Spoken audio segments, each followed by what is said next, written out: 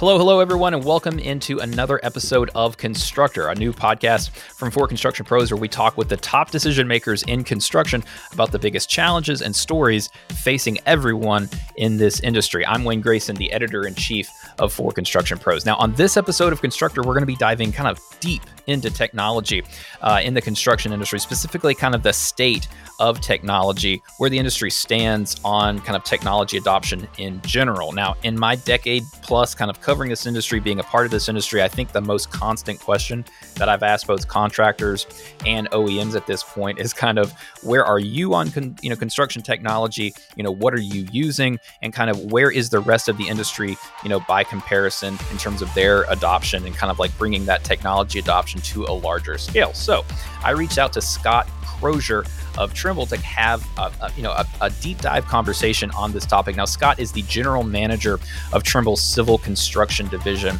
And so he has a lot of really good insight. And we talked about the primary issue of kind of productivity and technology adoption, how specific technologies like cloud computing, autonomy, electrification, and AI are going to impact the industry. And what is Trimble's role in shaping the future of construction through these technologies? It was a really great conversation. And, what I think you should listen out for in this conversation is more around the importance of the various kind of platforms moving forward. Now, as Scott notes in this conversation, Trimble started as a hardware company.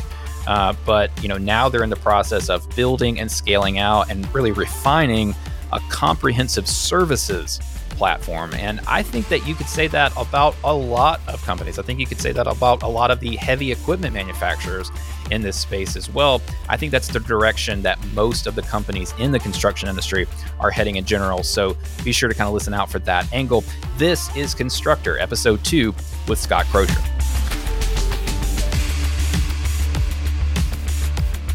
Scott, thank you so much for joining us today on this episode of Constructor. Now, I did kind of want to start off and I'll let you kind of introduce yourself to the audience, talk about your background a little bit, your career, and also kind of, what your kind of day-to-day responsibilities look like within Trimble. You are the general manager of Trimble Civil Construction. So yeah, kind of give us your background in the industry, your experience, and what your job consists of today.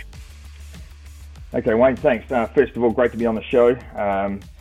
Absolute pleasure to be here. Look, I don't know how far you want me to go back, but if I start on day one, I was born in Christchurch, New Zealand, so there'll be a little bit of an accent come across here. I grew up on a sheep beef cropping farm on the Canterbury Plains, and before going back to the farm, my parents pushed me to go and get some additional education, I guess, and so I got interested in mechanical engineering and studied mechanical engineering at Canterbury University, and instead of going back to the farm, I enjoyed it so much that I actually looked to pursue a career in it. After that, I started with Trimble, and to be honest, Trimble is the only employer I've had in my professional career. Started there in 1998, so just a little over 22 years now with Trimble. I started there as a mechanical engineer in our Christchurch office, developing agricultural product lines. But in 2002, I became part of the Trimble Caterpillar joint venture, and honestly, it was a super exciting time in my career. And so that's where I built my passion for the construction industry, and I've been in that working in the construction industry now, or technology for the construction industry for 20 years. Started as a mechanical engineer, moved into product management, and in 2010, I moved to Chengdu, China, where I managed our engineering team over there, where we were working on localized solutions for positioning of high-speed rail, predominantly the slab shape construction. After 2 years in China, I came back to Colorado, USA, and I've been working as product management roles, and then just recently the general manager of our civil construction division here in Colorado, USA.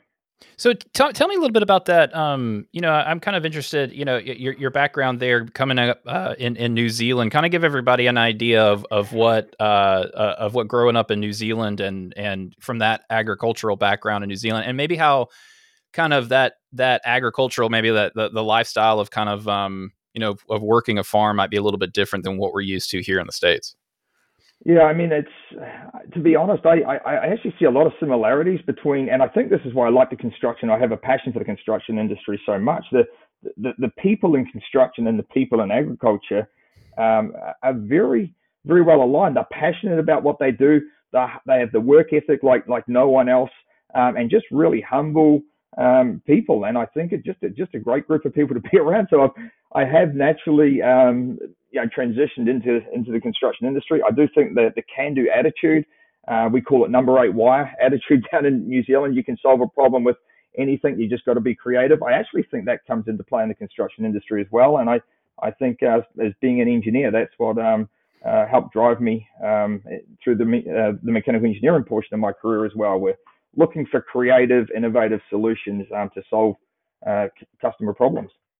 No, now tell us a little bit about you went to school for mechanical engineering. Now, was that due to kind of like all of the kind of experience or kind of time that you spent with some of the equipment, on the farm at home? Tell us a little bit about that choice to go into mechanical engineering. Yeah, I guess grew up on a farm, so you're fixing motorbikes, trucks, cars, your whole life, right? Probably tore down a lawnmower at 8 years old, put it back together.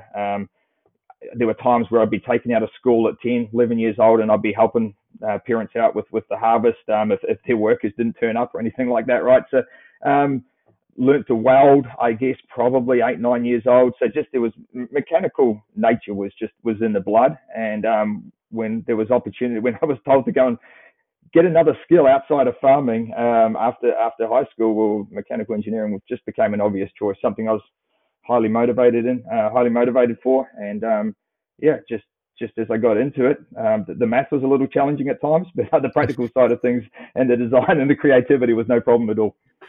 Yeah, no, engineering is something that has always fascinated me, but I just knew very quickly. I was like, no, I as soon as I got to college, I was like, whatever 2 classes I got to take to get those credits out of the way. That's what I'm doing. That's what I'm doing. Well, cool. That's really awesome. I mean, like, I always like super interested to hear kind of what kind of drew people into this industry. Now tell me a little about, you mentioned kind of like you started actually off on the ag side at Trimble. And then you moved to kind of construction, I think you said in like 2002, as part of that, the Caterpillar and Trimble kind of partnership there. Tell us a little bit about what it was like working at Trimble during that time, and kind of what your role, what you were kind of responsible for as part of that partnership, and remind everybody kind of how that kind of relationship got started and what it was kind of centered around. Yeah, okay. So in 1998 when I started with the agricultural products. Honestly, Trimble was a hardware company. It was based on GPS sensors, started back by Charlie Trimble, just over 40 years ago now. And so when I joined, it was 20 years in the making, this GPS, and we were moving from a hardware company, looking to apply the positioning technology to applications and workflows. So agriculture was one of those industries where there was a need. What I was working on specifically was steering guidance for tractors, right? And so coming from a farm, it intrigued me. The technology intrigued me. But when I talked to my parents and brothers that were working on the farm about this technology, they were like, "Well, I can steer a tractor straight. I don't need any guidance or any help, right?" And that sounds familiar. Yeah, exactly. So it was fascinating to go from just this light bar that we were selling. And putting on tractors now in larger farms, I guess, where you couldn't see the end of the row, or there was nothing to kind of give line guidance on. Then it did make absolute sense. On the smaller farms, typically seen on the Canterbury Plains, you could see the end of the row. You pick a fence post or a tree or something in the distance, and you could get some guidance there. Anyway, we migrated from guidance only to auto steering, and when we did that, that's when it clicked. Parents then and brothers then realized the power of where this technology was going. So that was in the early 2000s when we first started to get into the auto steer element. Just at a time, I guess, when I was I got moved into the construction side, and we were looking to apply the same positioning technology onto the machine of a bulldozer.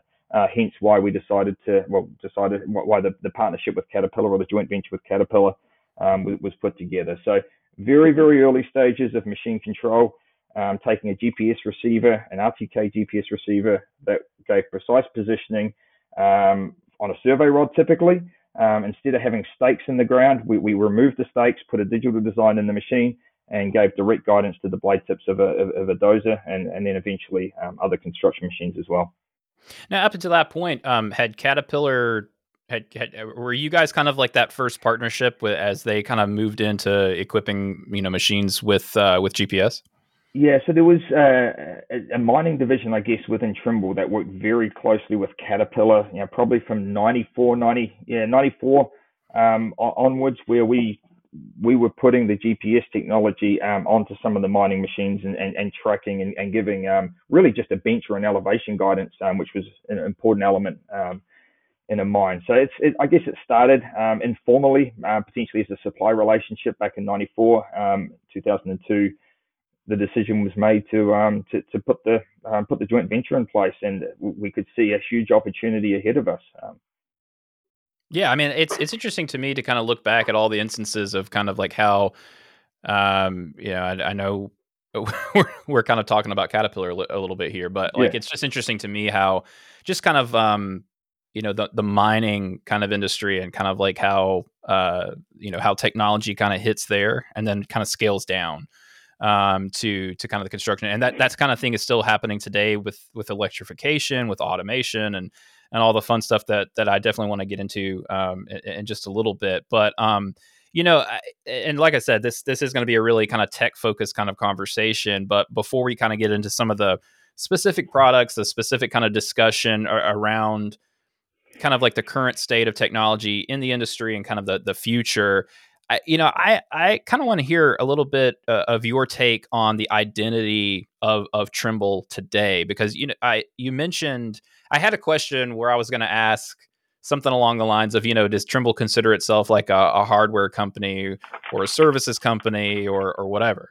And a lot of that, it's kind of a silly question just because today it's a little bit of everything. It's a technology company, but the reason I was going to ask it is because I do think it's so interesting to me how like basically every hardware company has had to become an everything company, whether it be, software as a service or kind of cloud computing or connectivity, and, still making the hardware and trying to figure out how best to kind of integrate all of that within really well-made hardware. Obviously, you mentioned kind of like the GPS innovation and everything that Trimble kind of founded itself on as a hardware company. But Trimble is still focused on these industrial applications, and including construction. But like today, as Trimble has made that full transition from, yes, they make hardware, but I mean, there's so much just kind of looking at, the heavy industry site for civil construction. There's a lot of talk about the connected site, and some of that is hardware, but a lot of it is kind of figuring out the back end, right? The software, the network connectivity. So today, kind of looking at the company, what do you think are Trimble's, core strengths? And also, what do you think are the company's kind of ambitions in terms of, actively playing this role in shaping the future and the kind of like technological foundation that the construction industry kind of sits on? Yeah, I mean, brilliant question. Well framed up there, Wayne. I mean, we have exactly like you say, gone from a hardware company we were focused on just a positioning sensor and trying to get the most accuracy out of it, to then applying it to specific applications where we improve the efficiency of certain tasks, right? The next step, and this is where the software comes into play, is actually the coordination, aggregation of the data, mining the intelligence, and gaining efficiency out of complete workflow optimization instead of task optimization, right? So it might seem like a small thing. There's still a ton of value to be claimed out of that task improvement, assistance, automation. But really, we see us migrating like that's. If you look at the first horizon as being, sensors, starting with GPS sensors, but building on top of that to other 3D positioning sensors and other kind of positioning solutions that came into play. The next step was bringing on these task assistants and linking them together with software and providing levels of automation. The third horizon is really this aggregation of data to deliver complete workflow optimization. And I would say once you've got that workflow optimization, it then leads to automation. And it's not just automation of of machines or robots, right? It's automation of some of the other processes that exist in play, and how to truly optimize a project. And here's just an example, right? So today, in construction, a designer will design, the project, the lay of the land. It then needs to go to an engineer to be checked and approved, essentially, right? And then we actually have another step in here. We go and take that design, and it goes into data prep so it can be built with the technologies that exist today. If we could get to a point where we could shortcut some of those early steps in the process, the designer builds something that's truly constructible. Well, now you've really just saved a lot of time in that process. Okay, how do you get a designer? How do you give them the tools so that they've got the knowledge of the constructor, the knowledge of the engineer, so that very quickly we're building something that is, to an engineering regulations, as well as truly constructible. Then that model would then go straight into the field and be built, and in real time you could be making the updates with the designer as it was being built potentially. So there's a lot of workflow optimization. That's only one small element, right? There is all of the other coordination of materials and optimization of asset utilization as well that comes into play, and now I guess maximizing or minimizing carbon footprints, maximizing the sustainability of the project and the process too. So there's a lot going on in here. The next that phase for us is really about bringing all of that information together and defragmenting a fragmented industry or industries. I mean, that is that example in and of itself is really fascinating to me, because and I just kind of want to, for a second, as a sidebar, kind of dig into that specific example, because it kind of sounds like, essentially kind of creating some software, right, that would allow that designer to kind of be able to kind of consolidate those kind of like steps that would technically be between engineering and design. Is that kind of can you kind of connect that to kind of like I guess the power of software and kind of like some of the stuff that we're seeing, the cloud computing that's kind of like really kind of taken everything by storm in terms of technology in this industry? Because I think typically with the cloud, right, like in the past, it was just storage, but now there's just like so much power to be found on these server farms in terms of compute power, to where you can start building these pieces of software that run, in the cloud, and kind of empower someone like a designer that doesn't necessarily know the code, the kind of like engineering code, or everything that would have to be done to the design to make it buildable. So talk a little bit about kind of that interplay there of cloud computing and kind of that specific example you were talking about. Yeah. So I mean, you're spot on. I mean, when I say this, people think, "Oh, you're going to get rid of all the engineers. You're going to get rid of, the data prep guys." That's not really the case at all, right? It's just that it would be a far more efficient process if the designer was designing in a way that first pass through was much closer to something that could actually be built and something that met code. And if software had the intelligence built into it that could be provided by the engineers or the constructor in such a way that as the designer was building, he would know he would have the information required. Now that information actually comes from prior developments or prior projects where we've collected that information. We know what happened at the changeover from a designer to an engineer, so to speak, and then to the contractor. We know the typical things that when a contractor gets it and has to go and build it, or during the project, the changes that are typically made. If that information was made available and ran as a check at the time that the designer was designing, then we start to close the loop on some of those processes, and we get a solution out the other end faster. And also without the number of change orders that are typically used in a project today. Now, there's a whole lot that goes into making that happen, but it starts with the collection of data. So you talked about the cloud really being a data storage area. That's true, but it's the use of that data, building intelligence from that data that's stored, which is this next phase that we're in at the moment, right? And of course, this is right at the very peak of the innovation cycle, I guess, and when it comes to machine learning and artificial intelligence are the two buzzwords that are used there, right? But you can't have machine learning or artificial intelligence without data. You've got to start somewhere, and so the cloud has enabled the data capture. Now it's about building on top of that. We're starting that next phase right now. Well, yeah, and I think that that machine learning, the kind of cloud computing, the AI stuff, and that ability to kind of tie it all together. You mentioned yourself kind of like the fragmented nature of the industry. I mean, if you just and I know that you're aware of this too, but like if you just go to the civil construction site and you look at everything that you guys offer from kind of fleet tracking and machine control and kind of like the software side, the surveying side, weighing and monitoring. I mean, like all of these different aspects that you guys kind of like hook into in the industry. So when you talk about workflow kind of consolidation or workflow streamlining, it sounds like the big challenge that you guys are kind of like acknowledging and kind of facing head on, kind of moving forward, is the connection of those things. Is that correct?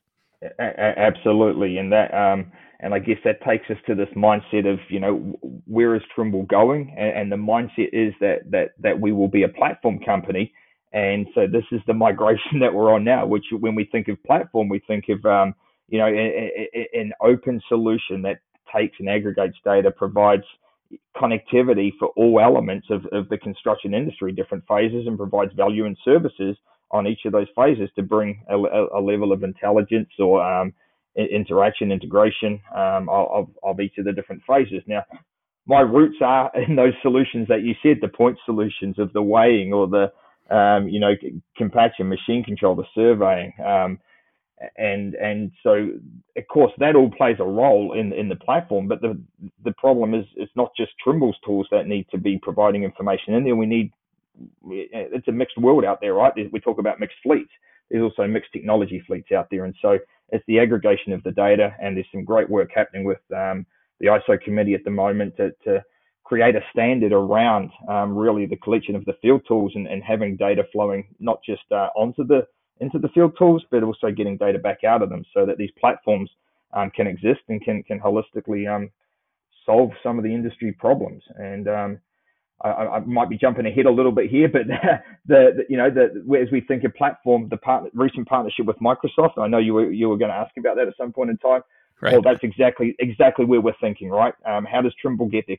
Trimble worked with Caterpillar. I believe we developed the best machine control system. So now we're looking to go to how do we create a cloud platform with one of the best cloud providers out there. And so Microsoft saw some of the expertise that Trimble brings from the construction industry and a level of technology, and so that's what we're going to work on together, and that will be the next phase, I guess, of the Trimble's history that's being created. And it's not just for construction; it's in all industries. I think we look at transportation, we look at agriculture and construction, and they're all industries that are in much need of these platforms to bring everything together, connect, and essentially defragment. Absolutely. Yeah. I mean, it is really fascinating. And we're definitely going to talk about Microsoft in just a bit, because I think that it is fascinating to me. And I kind of wanted to set the table there with that discussion a little bit, because it is fascinating to think about how it's not just Trimble, right, in the construction industry that, the foundation is hardware, but more and more kind of like the future is going to be the platform. It's not necessarily just the hardware anymore. And I think that you've seen that not just from the technology side of things, but you've also seen it from the heavy machinery side of things, whether it's, telematics or fleet management, or if it's machine control, or just kind of like, something as simple as this kind of move to, from fully hydraulic controls to electro-hydraulic controls and automation, everything like that. All of that is just kind of moving everything more toward the service side and the providing, streamlining things to where you're not providing just a machine, but you're providing like uptime, like a concept, instead of just kind of like a product. So yeah, I definitely want to get into that, but kind of one more question in kind of like at the beginning of this conversation. We're 20 minutes in, but we could talk about this stuff all day.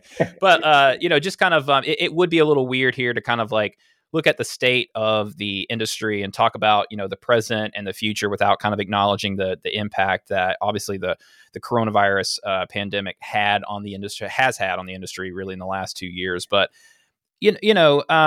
we won't linger on this one too long, but I did kind of like want to, it's kind of an elephant in the room in terms of like what is kind of the view on the impacts that this whole pandemic has had on the construction industry from within Trimble. How has it impacted your business, and what have you seen kind of in terms of how the industry has adapted and is recovering? Because I asked this question because obviously a lot of what we've been talking about, the platform, what we're going to be talking about, I think a lot of the adoption of those types of things and the kind of the pivot toward those type of things probably accelerated a little bit. It's in some part of the industry, maybe accelerated a little bit in that direction during this time. Is that true? What have you guys seen? Yeah, no, absolutely right. I mean, the whole idea of being connected and being able to work, manage remote. I guess in some regions around the world it existed. In other regions it was kind of like not really accepted practice. I needed to be on site. I needed to see it with my own eyes.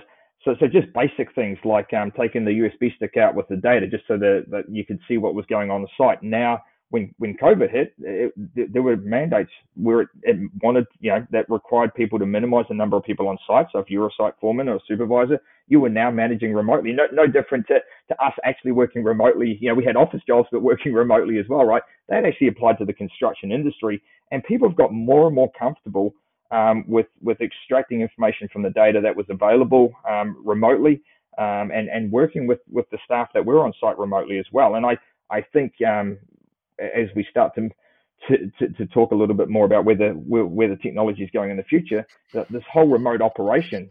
I mean, you look at the people that were working within offices, and then they moved to work from home, and in some ways the quality of life increased during those times. People don't want to go back to working in an office, on a typical basis, right? They want to be there maybe 2-3 days a week, I guess. So there's going to be a hybrid model that exists. I think in the construction industry, when we look at specifically even just operators, there's potential that the mode of operation for for companies like Trimble or anyone working typically in an office prior, we might see operators working remotely with their remote workstations or operator stations, right, managing machines all around the world. And this is something that I think without COVID might not have been seen to be acceptable, right?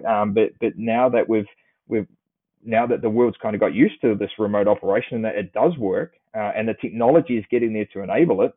And I would say even at the start of COVID, I mean, the number of Zoom calls that we were on, that people had issues with microphones and bandwidth and all that, have improved significantly. Well, that improvement in technology, rapid improvement in technology, the number of data centers that are being built now, is going to enable the different modes of operation within the construction industry as well, not just at the platform and design owner engineer level, but also in the field. And so remote operation is potential for certain projects, and it'll start slow, like all technology as it gets adopted.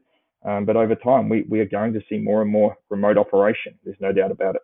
And again, I think some people might hear this particular discussion in this larger conversation and kind of like, maybe roll their eyes or something like that. But like, I think the difference is that obviously this is not widespread. It's not happening, No.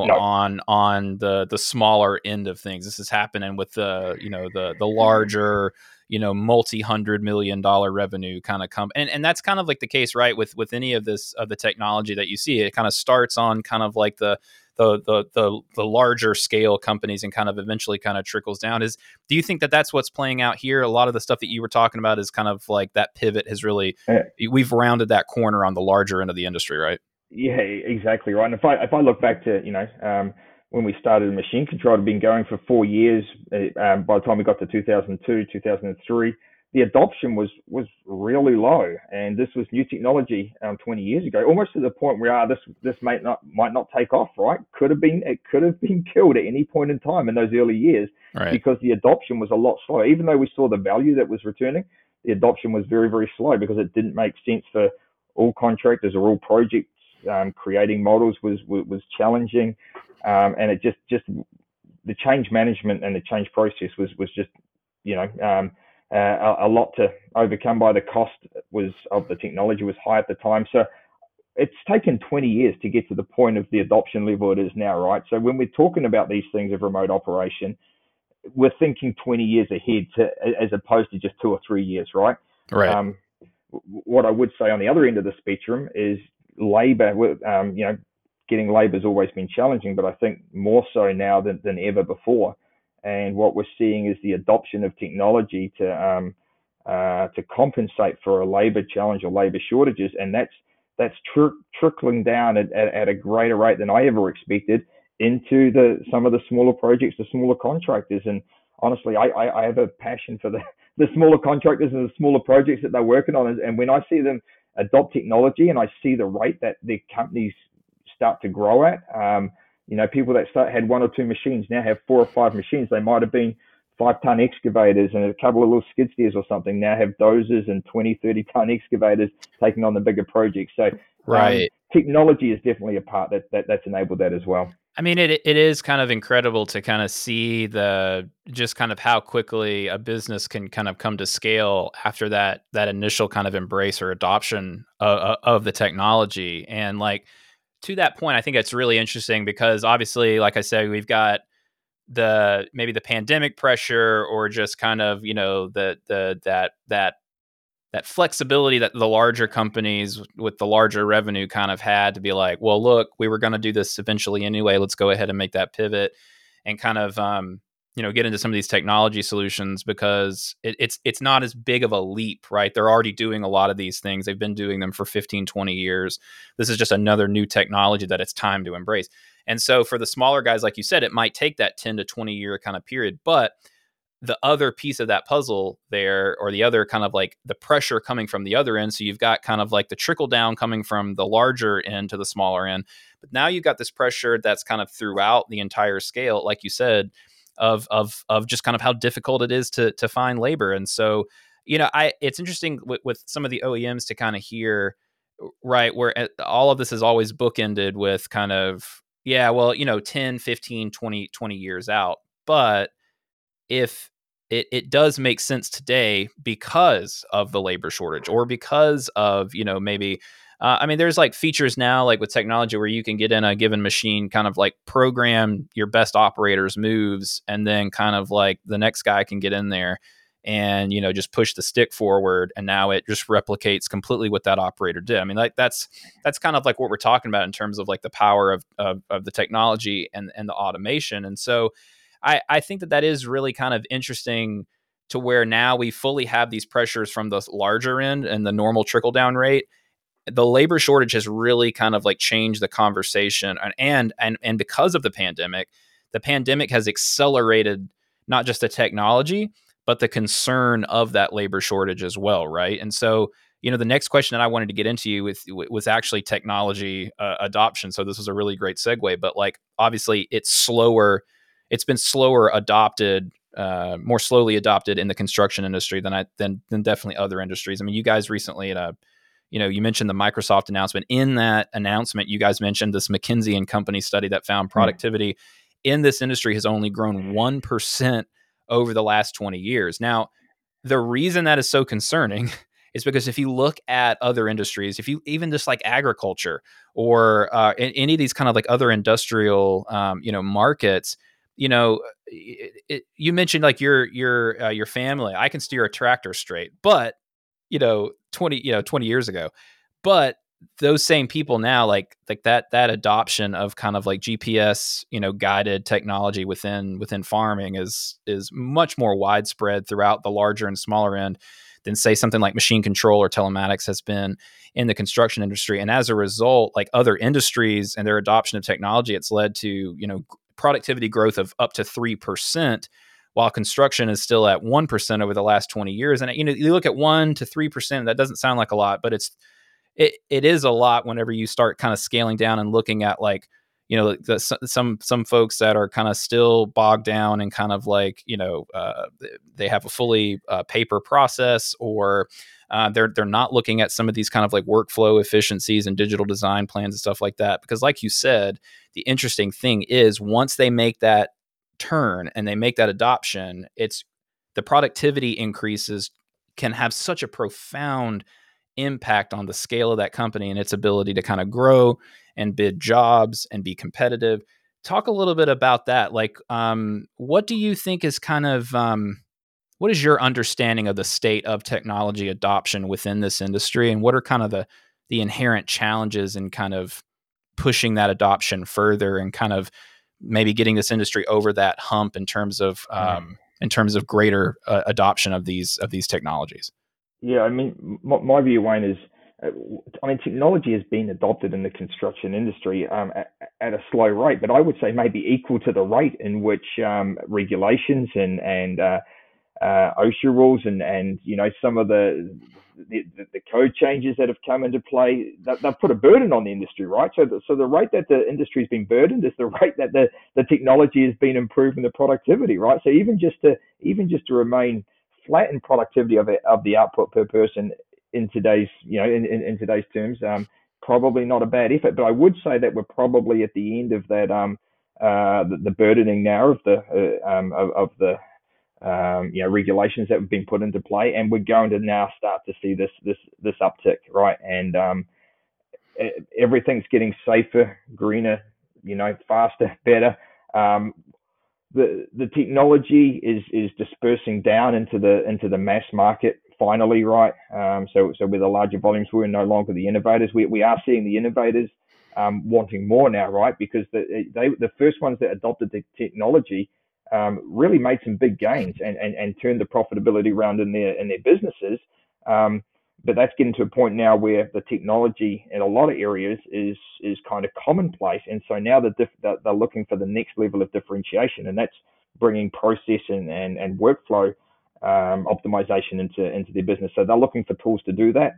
Some of those construction companies are working on that themselves. Others are looking for partners.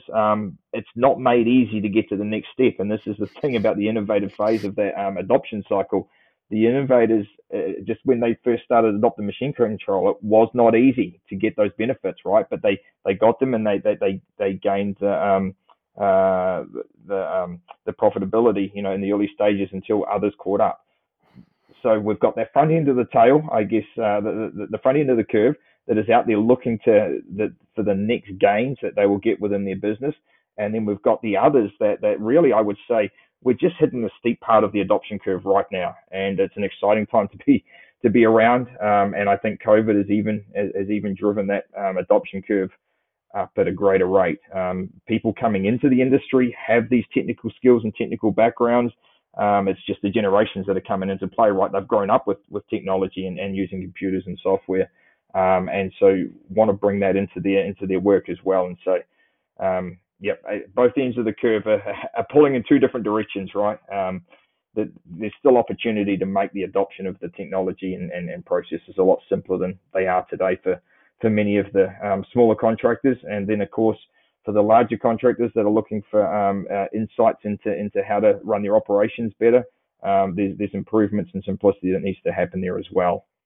So it sounds like, I mean, from you guys' standpoint, it sounds like you guys feel really, and I've heard this from some of the OEMs too, but they feel pretty strongly that specifically that impact of the labor shortage has had a pretty profound impact on technology adoption. But it sounds like you're saying kind of that we are kind of rounding that corner, and that we're on kind of like the upward kind of trajectory of that curve, but you guys are still trying to do as much work as possible in terms of easing that transition and not just kind of leaving it alone, saying, well, take it or leave it. You guys are still trying to recognize some of those kind of like difficulties, or kind of like maybe the kind of barriers to entry, and still trying to eliminate those and smooth those out. Is that correct? And what are some of those maybe specific barriers to entry that you guys are seeing? Yeah, I mean, great question again.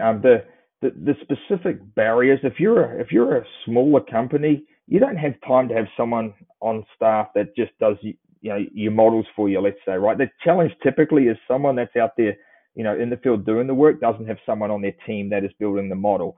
And if you've got a small project, the time you build a model, set up the control base station, and then get it into the machine, and then go and do the project, the time it took to get that machine set up with the digital technology versus just using the conventional process is kind of outweighed on small projects. So we have to really find a way to improve that process. And of course, there's businesses now that make models for a living, right? And so typically they'll do it on certain size projects. We as the whole workflow improves and we can bring simplicity into that workflow, then those model makers will start to work on smaller models that can then just be sent directly to a machine, located on the machine itself, so no real control setup, or just local, very basic local control setup, but good enough for that type of project. Then we will start to see the adoption roll down. Now there are some companies that are doing these smaller projects that have someone that is passionate about the technology, and so they put the effort in to make it work on these smaller projects. But unfortunately that's not the masses. Again, that's the innovators, right, in that segment. And so the opportunity exists to go from the innovators in that segment, connect the model maker with let's say the home builder for doing foundations or basements, etc., with the constructor. And if you can connect those three together, have a seamless process to get the model onto the machine, then you can open up that market.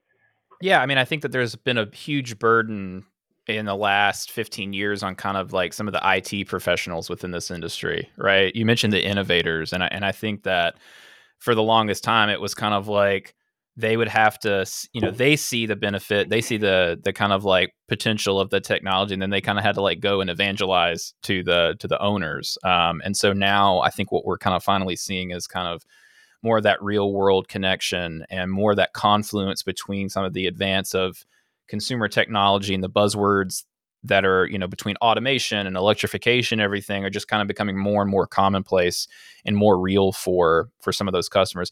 This kind of like, kind of reminded me just kind of what you were talking about there in terms of smoothing those barriers of entry and kind of like maybe consolidating steps or removing maybe potential kind of stumbling blocks in terms of like a specific part of the process that they just can't justify. One of the cooler things that you guys have been working on in recent years now, last year you guys put out that new SPS 986 rover. And kind of like when you pair that with the Centerpoint RTX system and that ability to kind of like eliminate a base station, which was, foundational. Talk a little bit about that and kind of like maybe how that is a part of that larger piece that you were talking about, of just kind of how you guys are exploring more of these ways to simplify and kind of smooth out the whole kind of process of digital sites. Yeah, I mean the RTX, the satellite delivered corrections, right? So you don't have to set up a local base station. Again, this technology's been around for a while, but it was at a level of accuracy that made sense for horizontal guidance or steering of an agriculture machine. It's now getting to a point where the performance of the global correction solution RTX is now good enough for most construction projects. And so just when you've got a global correction solution like that, and then you've got a model maker where you can take multiple steps out of the process, cost out of the process, and that then starts to open up these other opportunities. So you talk about the 986, it's got some tilt compensation with it as well. So again, little things like that, little improvements make improve the process and add efficiencies.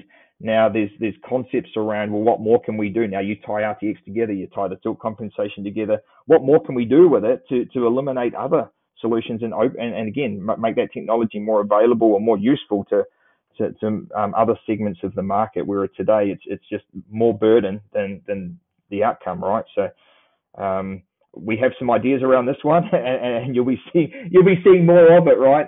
But yeah, this is for me, this is what's exciting is when there's these small innovations that when you put them together, they actually start to solve a problem. No one innovation alone typically solves a problem. It's really when you piece many of these innovations together, that's when you can really crack open, certain segments of the market, and you see that acceleration.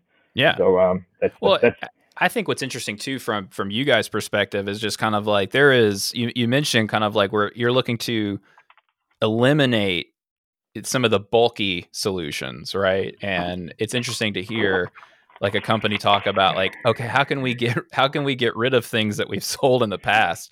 But I think that's kind of emblematic of kind of like the importance of, right, you mentioned before, the platform itself kind of moving forward. But we've been talking about a lot of this stuff, and what all of the things that we've talked about, the connectivity and some of the stuff that we'll touch on here near the end. But all of it requires a network connection out at the job sites. And we won't spend too much time on this, but I did kind of want to. I think that is kind of like another interesting kind of barrier of entry, kind of moving forward, is kind of how much progress have we made on the job site in terms of making sure that there's infrastructure in place, or the ease of getting contractors internet connectivity, network connectivity, and network infrastructure on a job site. I know that there's various solutions in other companies that contractors can kind of work with to kind of outfit a site. But do you think that that's still kind of like a pretty big problem? And if you want to talk about I don't know how close we are, but like if you want to talk about 5G, because that was another kind of little buzzword that we can kind of throw in here. But like, if you guys have ever been on a 5G, and I'll just throw Verizon's name in here, but a Verizon kind of like 5G ultra wideband network, and you kind of go to run a speed test on your phone. I mean, I was in Las Vegas just a couple of weeks ago, and I was getting 2 gigs down on my phone with like 1 gig up, 500 meg to 1 gig up, which is bandwidth that actually is just kind of mind blowing to see, because you're just kind of like, that is so much bandwidth, and the potential for kind of like low latency networking. And we were talking about remote operation and how big latency is on that application and others. But yeah, like we see the future. It's like there, we can almost kind of put our hands on it, but it just that network needs to be built out, obviously, because it's like, especially ultra wideband is basically like almost like a city block in terms of reach. But what do you kind of see as like the it's just such an interesting time, because we can see that future and it's like right there, but we're just not there yet in terms of build out.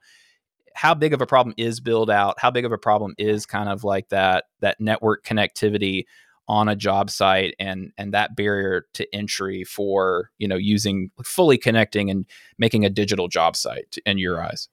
Yeah, it's still a challenge, right? And the reason I say it's, I mean, if you're in Europe, and there's a lot of areas in Europe where they won't use anything but cellular for corrections. So instead of streaming with a local base or a radio or satellite delivered corrections, everything is streamed over cellular because it's that good, right? So wow. in certain pockets around the world, they've got the infrastructure there. Now you come to some bigger countries like the US or Australia or whatever. There's obviously pockets where the coverage is just not there, and part of the challenge is now, if most of your projects are in coverage, and some aren't, that means that there's certain times, if you've come up with a plan or a process around basing everything on being in coverage, then you take on 20-30% of your projects that have poor coverage or spotty coverage, or if that coverage goes, the connection goes down at any point in time, then you can potentially shut the project down, right? So right. It's while there's a lot of coverage, and when it is working, it's really good, in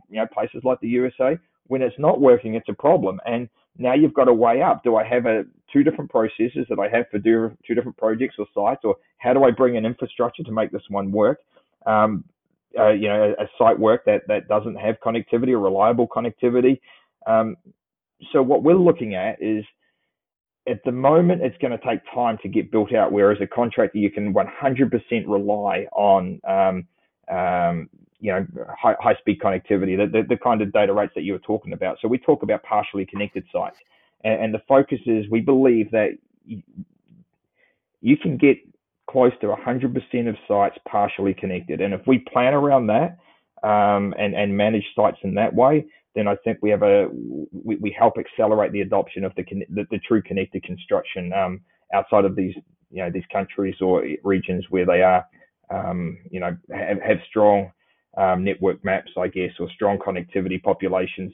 So if we can focus on a partially connected site, which means that you don't have to be permanently connected and have streaming capabilities at all times, then I think we're going to end up being more successful in increasing the amount of connected sites we run. And then, of course, over time, it will catch up where the coverage of these high bandwidth networks, 5G you talked about, but there's LEO, the low orbiting satellites as well that will have some kind of level of connectivity coming through, right? But we've been talking about that for a long time too, That's true. That's true. Still haven't seen that. So at some point in time, we do see that, and that's when that's when that'll be another game changer, right? But until then, you have to work off the lowest common denominator, and so this term of partially connected for many contractors is going to be the way to go. Of course, there will be contractors that want to work in a fully connected environment, and you'll get the benefits of it, the real time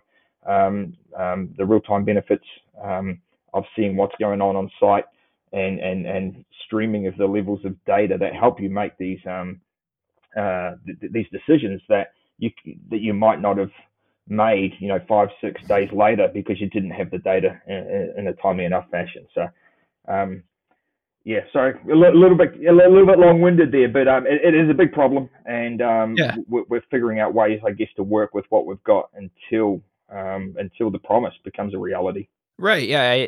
I think that there's several. I mean, I especially with like I think electrification, automation. Those are another two kind of like. Yeah. It's like right there. We're like on the cusp, and there's just like certain problems that have to be kind of solved before they can move forward. And I think technologically we are in kind of like a frustrating time in general, because compute power and silicon has advanced so rapidly to the point where things are like almost possible. And then there's just kind of like certain infrastructure things to work out, or supply chain issues to work out until we can fully take advantage of it. But I think, again, that kind of really stresses the importance, again, of cloud compute, of machine learning and AI, to where you can limit the need for full-time connectivity, and kind of, offload to the cloud, let the cloud compute, and then kind of like pull back down kind of everything else. So,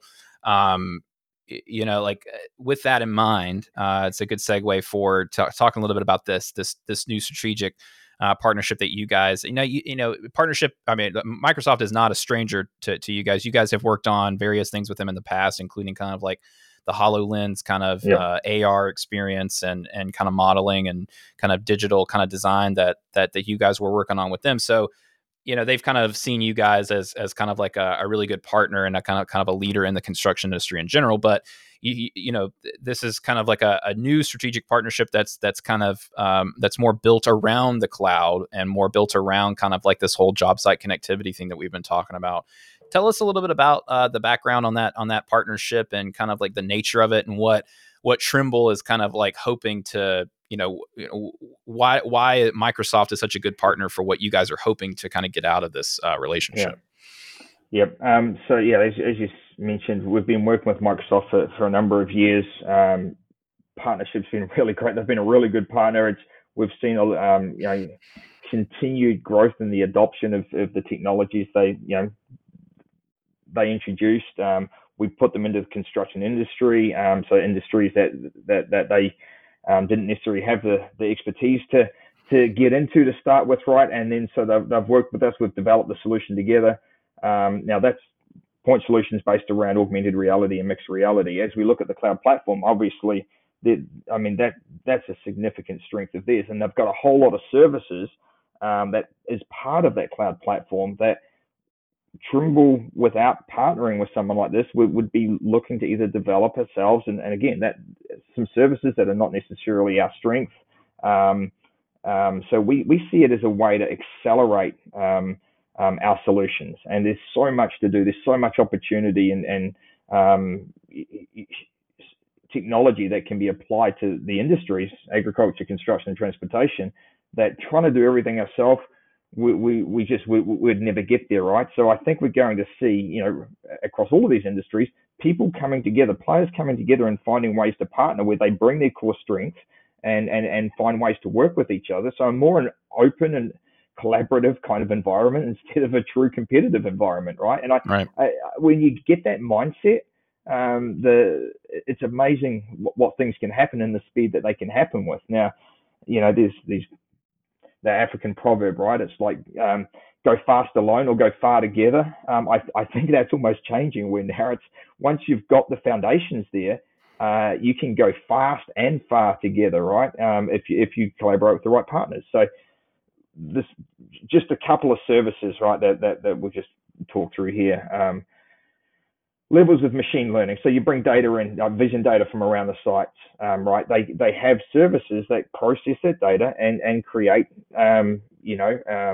information from all the images that could be captured on site. Now, okay, what do you do with those images? That would be something that then Trimble can bring some knowledge and capability in and turn it into actionable insights or information for the contractor itself or a designer or an engineer. So really, the benefit we see is in leveraging a cloud platform, and there's more and more processing moving to the cloud. We still need edge on the construction side, but at some point in time when the connectivity gets to to the right point, then a lot of that edge computing on site will actually be done in the cloud. And then again, that opens up for greater levels of autonomy and networking of various assets around a site. And then the other thing is the go-to-market that Microsoft has globally. That they have experts in bringing levels of complicated integrated software into businesses and industries today, and so we see some potential opportunity there as well. So accelerating the move to cloud and the capabilities we need to bring workflow optimization and even process optimization into the industry, as well as delivering it to the industry through a combined go-to-market approach here. That's I mean, like, and again, kind of like it. I kind of wanted to save that for the end because I felt like the larger conversation, kind of like that piece, makes a lot more sense when you kind of again, we talked about kind of strength of the platform and kind of like how important that's going to be moving forward, the connectivity piece, the cloud compute piece, the AI piece, and just kind of like that is, between Azure and kind of like the cloud computing and the Microsoft cloud, and just kind of like, their expertise and the power that they kind of bring with cloud compute and cloud services, and just all of that makes a whole lot more sense in terms of kind of supercharging, what you guys are kind of doing moving forward. And kind of to finish up here, I did want to ask you the last kind of question I wanted to ask was, given everything that we've talked about in this conversation in terms of the technology in the construction industry, what is there a specific technology that you are kind of most excited about, or that that you guys are working on, or maybe it's still just kind of like a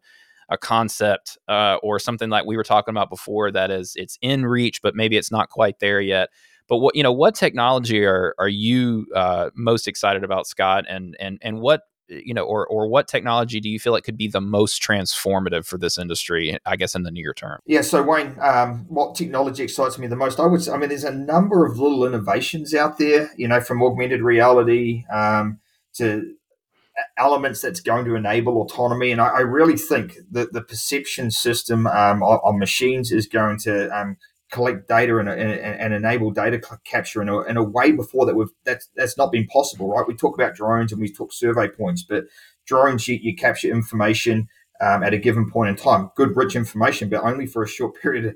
At one point in time, you then have survey points where we capture a single point at different times during the day. We have machines that are capturing information as they're driving around. But when we get real rich perception systems on machines and that data that flows into the cloud, and then it's a combination of the perception or data capture on site with the cloud computing and obviously high bandwidth connectivity, and then the level of intelligence and machine learning that we can apply to the combination of all the data that's happening on a site, with information on how to optimally move material around a site, and then giving that intelligence either back to the machine, so the operator of the machine, or eventually that enabling full automation of those machines. So a number of key innovations, I guess, that ultimately come together and aggregate to deliver really, I guess, the next transformation of the industry.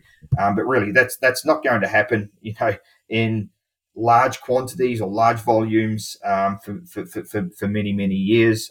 But we are on the cusp of that next level of transformation in the industry. What do you kind of think is specifically the result of that kind of that capability, because basically it sounds like to me the whenever that vision of kind of like the platform that you guys are trying to kind of not create because it's already there, but that you're trying to kind of like fully see out and kind of build out and scale out. When that platform takes hold, that's where the potential to kind of transform is. But what do you think is going to be like let's say the medium-sized contractor? What do you think is going to be the impact for those smaller guys, the small and the medium-sized guys out there and their business? How is it going to transform them and their capabilities? Yeah, so I mean, really, that's about connecting. For me, it's about connecting the owners with the designers and having the designers build something that is just constructible with the contractors, and getting that information to the machine as quickly as possible. I see innovations around as hardware reduces in cost, and it is rapidly reducing in cost as more capability gets kind of condensed into a single solution. So components that you for a system used to have 5 or 6 different components go into to solve a problem is now integrated into one component. No different to the iPhone, really, with everything they crammed into that back in 2000 and mid 2010, 7, somewhere around there. But I would say, getting technology, getting the cost down so that it just is ubiquitous on all machines, and then having it so that it can be useful for these small, medium contractors. That really is where the thing that excites me the most. And obviously, Trimble's looking at solutions that will get to a point where we can see that it makes sense for majority of machines out there to come from factories with the technology ready enabled, with some form of it'll move to a subscription model where you pay for the technology when you want to use it or when you need to use it, and then when you're not using it, you're not paying for it. So I think, again, multiple innovations there. There's not one that really just drives it at me. It's a whole lot of these things coming together to enable more contractors out there to get access to technology. I think again, I think it kind of nicely wraps everything up, because basically this whole conversation has really come back to the platform as a whole, and kind of like, I think construction, and it's not just the construction technology companies. Like I said before, the OEMs are kind of like rounding that corner too, to where everything is kind of becoming more of a service rather than, or at least kind of like the combination of many parts instead of just hardware or just software, or the kind of the individual pieces that kind of make up the full kind of platform and product offering. So, I mean, it's a really, really interesting time. Scott, that's, I'll go ahead and wrap this up here, but man, I really enjoyed the conversation. It really is a fascinating time, not just obviously for technology right now, but for specifically how technology is really kind of like intersecting with the construction industry right now. There's a lot of really cool stuff to kind of look forward to, and a lot of really cool stuff right now to kind of take advantage of, and for contractors to get their hands on. So thank you so much for taking some time out of your day to talk to us here on Constructor. And yeah, man, be well, and thanks again. I really appreciate it. It's been awesome. Thanks, Wayne. Appreciate you having me on the show. Fascinating to chat through this as always. And I mean, there's just so, I mean, I'm so excited for what the transformation that this industry is going to go through, both at the high end, and then again at the as we progress and technology gets adopted at the lower levels of the market as well. So absolutely. Thanks again, Scott. Fun times ahead. Thanks, Wayne.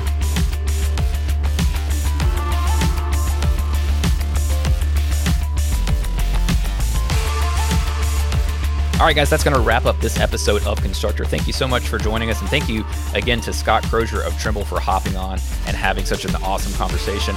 We've got more interviews on the way. All of them are focused on kind of the pressing topics in construction with guests that know this industry best. So be sure to subscribe to the podcast on Apple Podcasts, Spotify, or your favorite podcast player. And we'll see you in the next episode.